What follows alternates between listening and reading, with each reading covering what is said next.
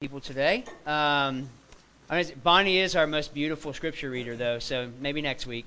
And I'm not kidding about that. She's really good at reading the Word. But I do want to affirm a couple of more people. I like to do this every now and again. As you turn to Genesis chapter 18, first book of the Bible, Genesis chapter 18. But we have a lot of people who do a lot of things behind the scenes that you may not realize. So just if you found us online, through Instagram, through Facebook, through any means like that, you have Talia Kendrick to thank for that. But Talia does a great job of quietly doing that behind the scenes. Some of you may have thought I did it. As someone did this week who called me and was like, who does your social media? Do you do your social media? It's amazing. Can you help me with that? And I'm like, no. It is not me. It is Talia. So, yeah, I know. It's non-existent. I'm not even on social media right now. So we're really grateful for Talia. Thank you so much for the hard work you put in. And that is a lot of work to do. And then also, if you have a worship guide in your hand, you can thank Jonah and Caitlin Andrews for that. I don't know if they're even... Did I just call... Oh, they're here. Okay, sorry. I was about to say. But they print the worship guides every week. They fold the worship guides for you. They get the scripture notes in there for you, or the sermon notes in there for you every single week. And so really thankful for you guys, and we're really appreciative of that. So just so you know that I don't do everything here. So this is all. I only work on Sundays. So it's a joke. So we're thankful for everybody who kind of puts in the hard work on top of having kids and jobs and all these other things that are happening in their everyday life, and they give themselves to the body in this way so that you can worship well on Sundays and throughout the week as well.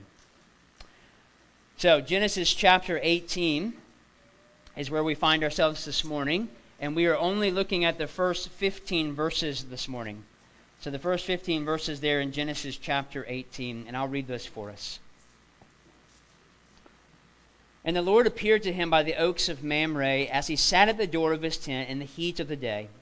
He lifted up his eyes and looked, and behold, 3 men were standing in front of him. When he saw them, he ran from the tent door to meet them and bowed himself to the earth and said, O Lord, if I have found favor in your sight, do not pass by your servant. Let a little water be brought, and wash your feet, and rest yourself under the tree, while I bring a morsel of bread, that you may refresh yourselves, and after that you may pass on, since you have come to your servant. So they said, Do as you have said.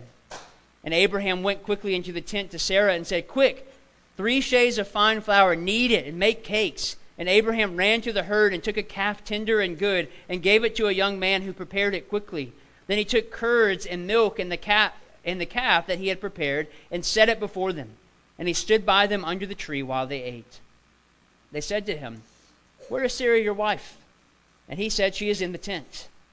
The Lord said, I will surely return to you about this time next year, and Sarah your wife shall have a son. And Sarah was listening at the tent door behind him. Now Abraham and Sarah were old, advanced in years. The way of women had ceased to be with Sarah. So Sarah laughed to herself, saying, After I am worn out, and my Lord is old, shall I have pleasure? The Lord said to Abraham, Why did Sarah laugh? And say, Shall I indeed bear a child now that I am old? Is anything too hard for the Lord?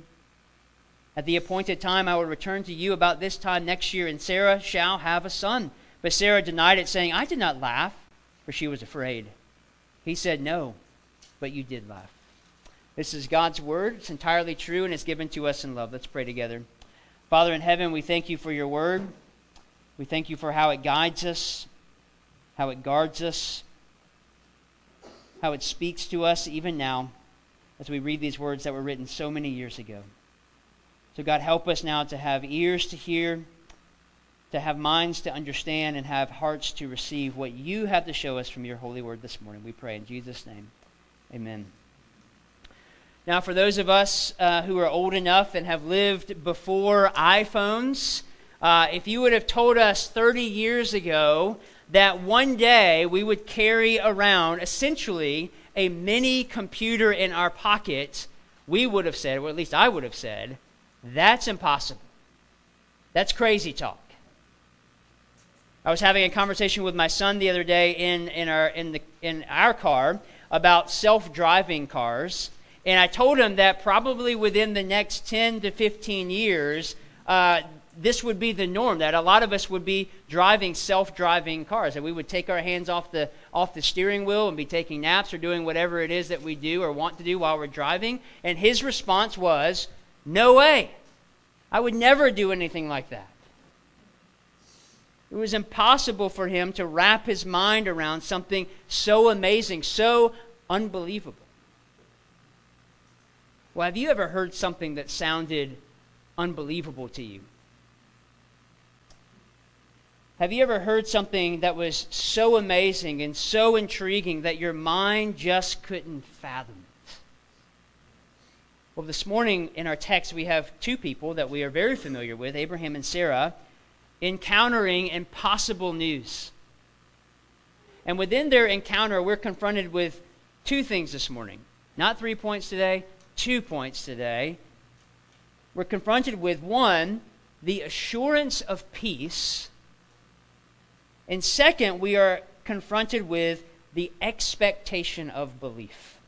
So the assurance of peace and the expectation of belief. And within these 2 points that we are confronted with through the example of Abraham and Sarah, we are beginning to get a picture, a more clearer picture of what this promised Messiah looks like. And hopefully you'll be able to see that this morning.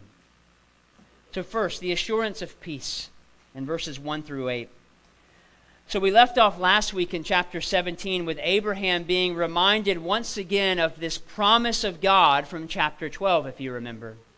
We saw God, even in his blundering around and trying to come up with plan A and trying to do things on his own, we saw God not push Abraham away, not reject Abraham and Sarah, but actually double down on his promise to make him a great nation. So much so that he changes Abraham's name to remind him that this is a reality. A name that actually means the father of a multitude of nations. So every time his name is called, he's reminded that he will be the father of a multitude of nations. And then if that's not enough, God introduces this practice of circumcision to not just for Abraham's sake, but to say, hey, this covenant that I am making with you, this promise that I have told you about is going to carry on for generations to come. And circumcision is to be that sign that this is going to happen, this visible sign, this visible reality. So this is a way in which they can see and be reminded that God is going to change the hearts of his people. And he's going to change the hearts of his people in Christ, the Messiah, who is promised. But God is not done reassuring his people. Look at verses 1 through 3. The author writes, "And the Lord appeared to him by the oaks of Mamre as he sat at the door of his tent in the heat of the day. He lifted up his eyes and looked, and behold, 3 men were standing in front of him.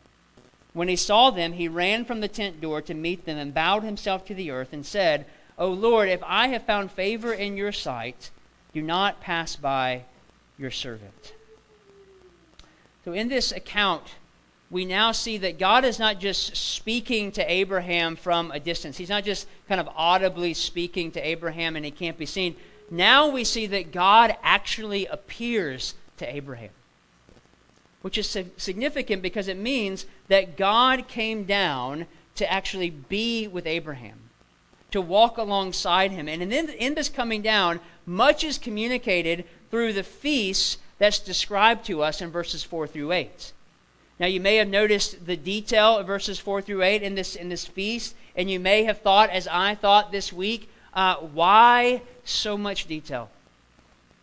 Why is this whole meal that Abraham is preparing for these 3 seemingly random people initially, why is that so important? What's the point in offering us this account of a meal? Well, I'm glad you asked. Because all of the details offered to us, 1, give us confidence in the reliability of Scripture. So this is not some general overview of a meal. It's not like me saying to you, I went to Chick-fil-A this week and had dinner. It's really unimportant news to you. So we know there must be more being offered to us here because of these details. Because of this kind of pause in the narrative, we could say. In fact, a feast like this was a way in which a covenant was finalized. Sort of like when you sign the last piece of paperwork for a major purchase, or maybe you make that last mortgage payment, and you go out and you celebrate around a table, around food and drink.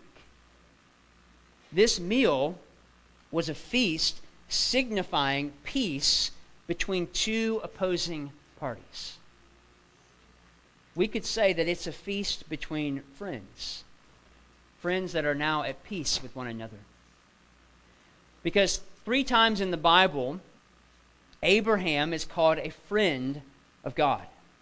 And this is not just a nicety that God has done, or the writers have just tried to communicate to you. God and Abraham were actual friends. Listen to the language of other writers. In 2 Chronicles 20, verse 7, did you not, our God, drive out the inhabitants of this land before your people Israel and give it forever to the descendants of Abraham, your friend? And then in the New Testament, James chapter 2, verse 23, and the scripture was fulfilled that says, Abraham believed God, and it was counted to him as righteousness, and he was called a friend of God. And then saving the most significant for last, in Isaiah 41:8, because God himself says it. But you, Israel, my servant, Jacob, whom I have chosen, the offspring of Abraham, my friend. So one explanation that has been suggested for the reason Abraham is called a friend of God is because of the familiar and intimate way he entertains and converses with his heavenly visitors here in verses 1 through 8. It was an act of friendship toward God on Abraham's part. He was moving towards God in this friendship. It was not a mere transaction to say, okay, God, you've made this promise with me. You've signed this covenant with me, so to speak, by your own blood. And so now we're just going to have this nice meal to kind of celebrate around. It wasn't a mere transaction in that way. It was a friendship. It was an intimate relationship. Now, friendship, I believe, is a hard thing for us to wrap our minds around in our culture today because we're so bad at being friends. And you know that to be true. We're unreliable and fickle. We've allowed social networks to let us call people we've never met or will never meet friends. And so we say we're friends with that person or we're friends with that person, and I wonder if they would even say the same about you. Professor Wesley Hill, in his book Spiritual Friendship, writes what true friendship should look like, which I think is a beautiful description. He says, we need something more when it comes to friendship. We need people who know what time our plan lands, who will worry about us when we don't show up at the time we said we would. We need people we can call and tell about that funny thing that happened in the hallway after class. We need the assurance that come hell or high water, a few people will stay with us, loving us in spite of our faults and caring for us when we're down. And vice versa. That's a friendship. And for you married folk, before you can say, oh, well, that's my spouse or my best friend, your spouse can't fully fulfill every part of friendship for you. You need other people in your life, other friends that you can rely upon, other people that you have an intimate relationship with that can do the things that Wesley Hill talks about here. We even see Jesus make this transition with his disciples in John chapter 15. He says to them, no longer do I call you servants, for the servant does not know what his master is doing, but I have called you friends. For all that I have heard from my Father, I have made known to you. Because to be a friend of God is to be one who is walking before him, one who is abiding in him. So the question that lies before you within that is, Are you a friend of God? Is God your friend? Well, the second question you may have about these first 8 verses here is, who are these heavenly visitors? There's some debate around this. Automatically, if you are using hyperbole that we learned in our biblical theology class this morning, automatically you might say, well, there's 3 people here, and they seem to be regarded as one in the dialogue with Abraham. So obviously, this is the Trinity. This is the Father, the Son, and the Holy Spirit. So that might be the initial reaction that we have, and many have made that reaction. But if you take into consideration the context, because that's good biblical theology, I'm just putting a plug in for next year, okay? If you're not there yet, next year. So if you take into consideration the context, it's more likely that one of the visitors is God, specifically God the Son, and the 2 other visitors are the angels that went on to Sodom and rescued Lot in Genesis chapter 19, where we'll get next week.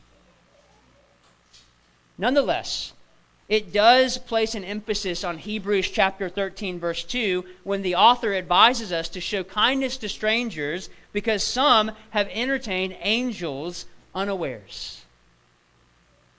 But for all this, we want to focus on how this meal, described in verses 4 through 8, communicates what God wants His people to understand about His relationship with them. Because just like in the New Testament, when God comes down in the flesh, He was communicating reconciliation. He was communicating peace between 2 opposing parties. Colossians chapter 1, verses 19 through 20. Paul says, "For in Him all the fullness of God was pleased to dwell in Christ, and through Him to reconcile to Himself all things, whether on earth or in heaven, making peace by the blood of the cross." And it's here in this meal that we just read about that God is doing something similar by making known an assurance of peace to Abraham.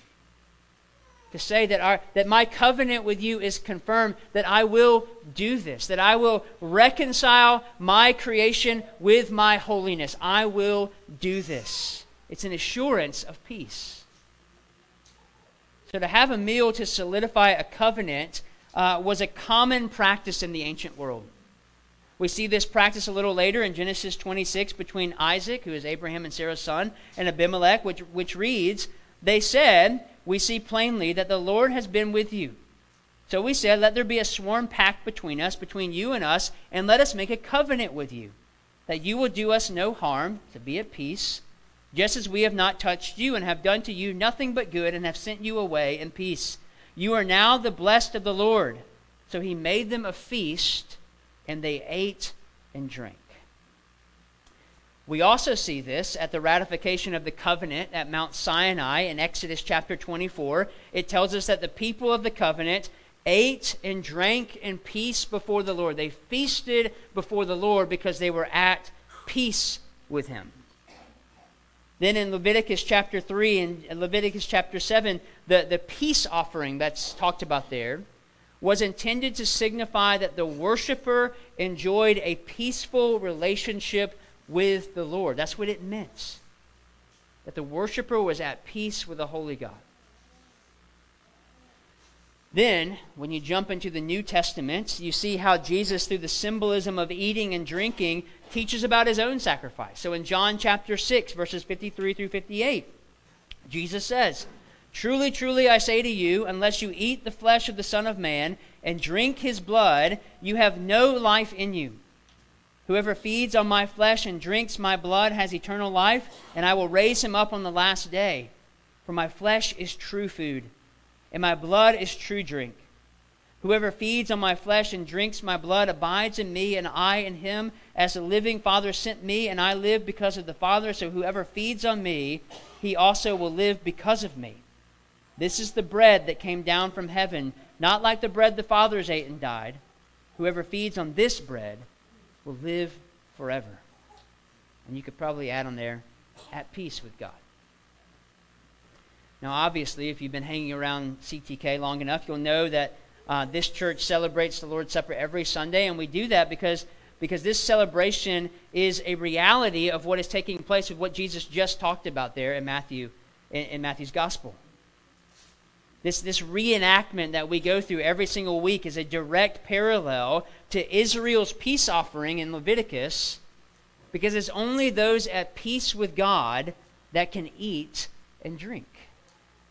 It's only those who have believed God and what He has done for them in Christ who can come to the table and feast.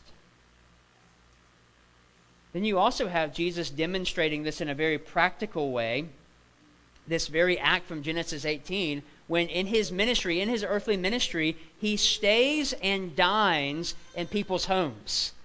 You may have caught that in your reading of the gospel. So in places like Luke 19:5 with the man Zacchaeus, Jesus says to him, "Zacchaeus, hurry and come down, for I must stay at your house today." And then later, after they have feasted together, Jesus proclaims in verse 9, "Today salvation," or peace, "has come to this house, since he also is a son of Abraham." Then in Revelation chapter 3, verse 20, Jesus says to the church in Laodicea, He says, "Behold, I stand at the door and knock. If anyone hears my voice and opens the door, I will come into him and eat with him, and he with me." So the details being offered here are not something for us to kind of skim over in our Bible reading, because there's a great significance here in God visiting Abraham in this way. Because it's here that God reveals the specific fulfillment of the promise. And I think it's okay to speculate a little bit here that God wanted to be the one to reveal this good news to Abraham, not off in a distance or sending a messenger to say, "Hey, this is going to happen, Abraham," but God wanted to be there in person. Just like you like to reveal good news to someone in person. You don't like to do it over the phone or over a text message, because you want to see their reaction. You want to be able to experience what they are experiencing with them, so you go to them. And I think this is what God is doing with Abraham. God, in the same way, wanted to be the one to say to him in person, "This time next year, you will have a son." And then through this revelation, we're confronted with our second point in verses 9 through 15, which is the expectation of belief. Look there with me again at those verses.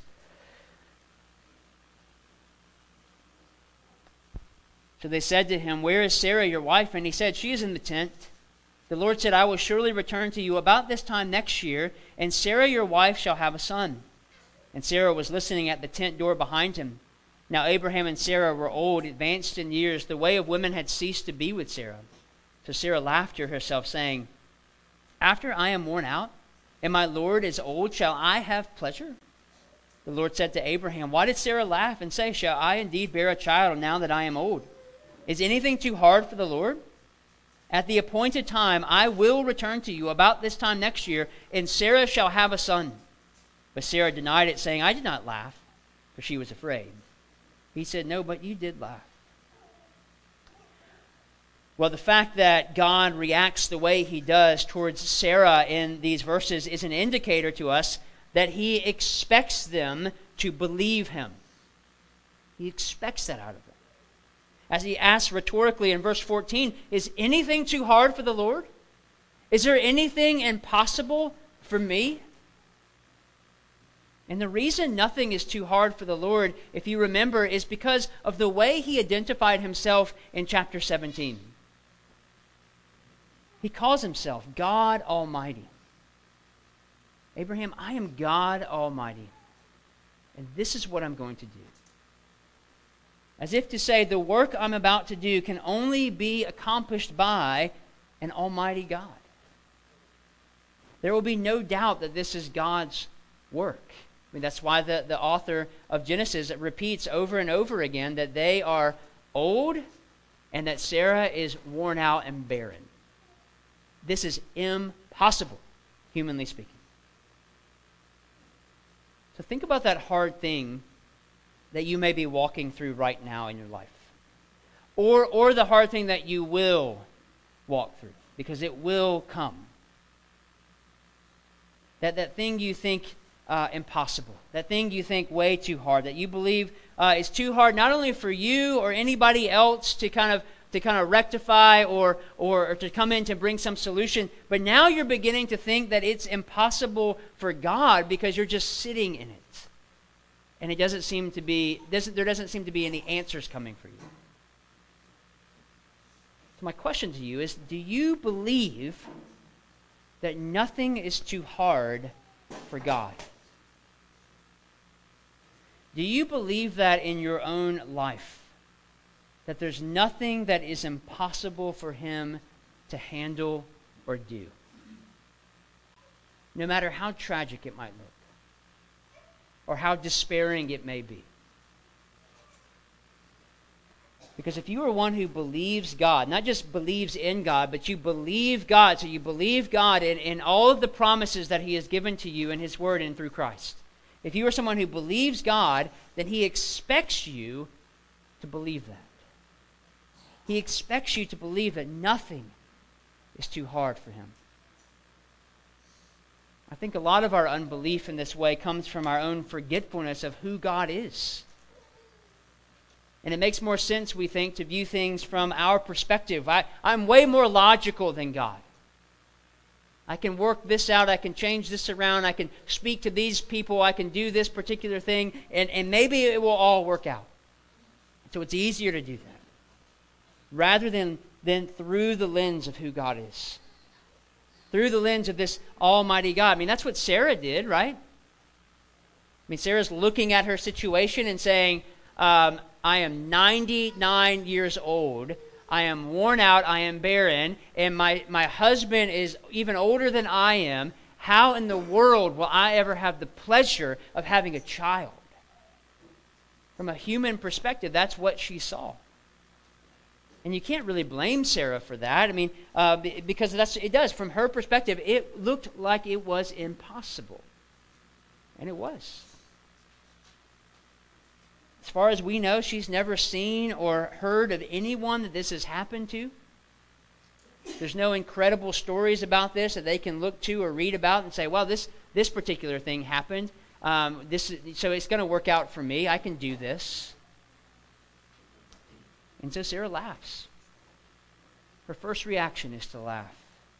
Now, I can relate to that. I mean, we had a baby in our 40s, surprise, all of those things. I don't know if we thought it was an impossibility, but I know my first reaction when Tara told me was, I laughed hysterically. So Tara did not. She was crying. At least she didn't laugh. Sarah laughed, and like Sarah, we also laugh, don't we? Because we forget to look at the Scriptures and see all of the impossible things that God has already done.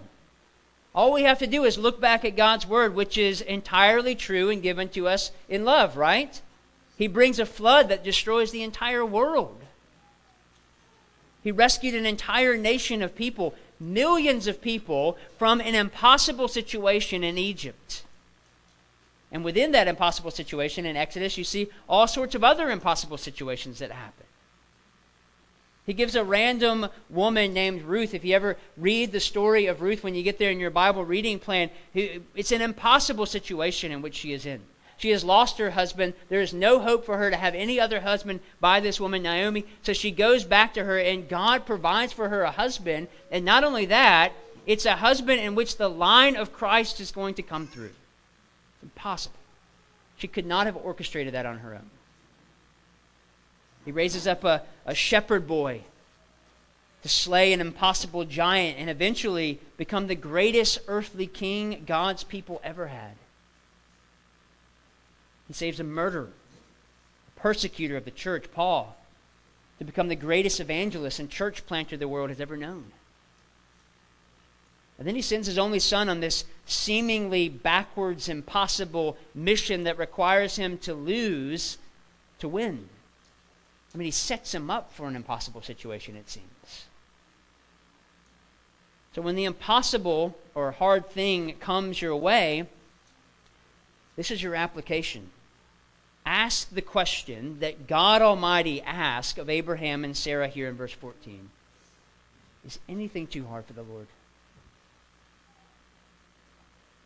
This phrase basically means to be wonderful, extraordinary, surpassing. Because this is the way the Lord does his work in his way. As one commentator said, God delights in doing that which is impossible, marvelous, even surpassing. And we see this in the account of Abraham and Sarah. Remember, both Abraham and Sarah laugh at God's news. If you remember last week, we kind of glossed over it a little bit, but Abraham laughs as well. Sarah laughs. And God makes sure that they remember their response to his promise to them by literally naming their child laughter. So every time they called Isaac's name, they would be reminded that they had not initially believed that the impossible could happen. That God would actually be true to his promises in this incredible way. And I'm sure they would simply shake their heads and smile at times when they would call Isaac and remember back to that day. Even later we see in Genesis chapter 21 that Sarah says at the birth of Isaac, God has brought me laughter, and everyone who hears will laugh over me. Who would have said to Abraham that Sarah would nurse children? Yet I have borne him a son in my old age, in his old age. So Sarah's unbelief turns into unbelievable joy at what God has done. And the same can be true for you. Your unbelief in God and what he has done can be turned into unbelievable joy. A joy that surpasses all understanding, humanly speaking, through belief in what he has done for you in Christ. Allow God to work the impossible in your life, and you will be changed in this way. Think about another woman named Mary in the New Testament who is presented with news that is more impossible than what Sarah is hearing. It is more impossible news or hard news that you will ever hear in your entire life. In Luke's Gospel, chapter 1, after the angel tells Mary she is going to conceive the Messiah by the Holy Spirit, which is crazy news. We kind of gloss over that during Christmas time, and we don't really dive into that. But that is something unexpected and unbelievable. I mean, Mary even asked the question, that we would all ask, how will this be since I am a virgin? How will I be able to have a child if not through natural means? So he then explains how it will happen. Then he reminds her, it's interesting, he says, this is how it will happen. The Holy Spirit will come upon you and you will become pregnant with the Messiah. And then he reminds her, just kind of throws it in as kind of a side note, that her relative Elizabeth, who was both in her old age and barren, has conceived a child. So this angel kind of cleverly hands Mary this impossible situation so that she can see God at work. And he follows this statement up in verse 37 with these words from Genesis 18:14. For nothing will be impossible with God. He proclaims that to Mary. Nothing will be impossible. And then listen to Mary's beautiful believing response in verse 38. She says, behold, I am the servant of the Lord. Let it be to me according to your word. She doesn't hesitate in her response. No doubting, no laughter. Why? Well, I've said before, I've preached in Luke before during Christmas time, but I've said before that Mary was a student of the Scriptures. Just take a moment to read her song of praise in Luke chapter 1, verses 46 through 55 this afternoon. And then let that be your afternoon, your Sabbath exercise. And then cross-reference her lyrics to see how often she quotes Scripture in her song of praise that she sings. To remind yourself of the goodness and the mightiness of God. Mary doesn't hesitate. Mary doesn't laugh because she knows that God is mighty. That she knows that God has done great things because she knows the Bible. And I say that to say that Mary could only respond in this way because she knew that. She knew and believed in what the Scriptures taught. She knew and believed what the promises were. She knew and believed even God's promise to Abraham that his offspring would be the Savior of the world. And she understood that the Messiah, the snake crusher that was promised in Genesis 3:15, and that she was the one who would give birth to him. That the covenant, the promise to Abraham was coming true in her, physically. Impossible and incredible news that is only accomplished by Almighty God in the person and work of Jesus Christ. And this is a reminder to all of us that nothing is impossible for those in covenant fellowship with Him. Or to say it in another way, nothing is impossible or too hard for those who are friends of the Lord. Because nothing will ever be too hard for Him. Amen. Let's pray.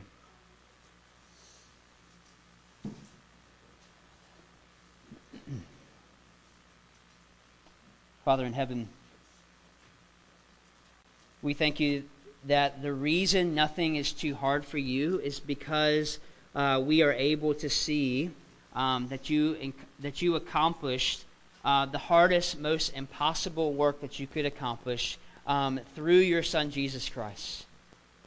Through the person and work of Christ, we see this impossible act take place before our eyes in the Scripture.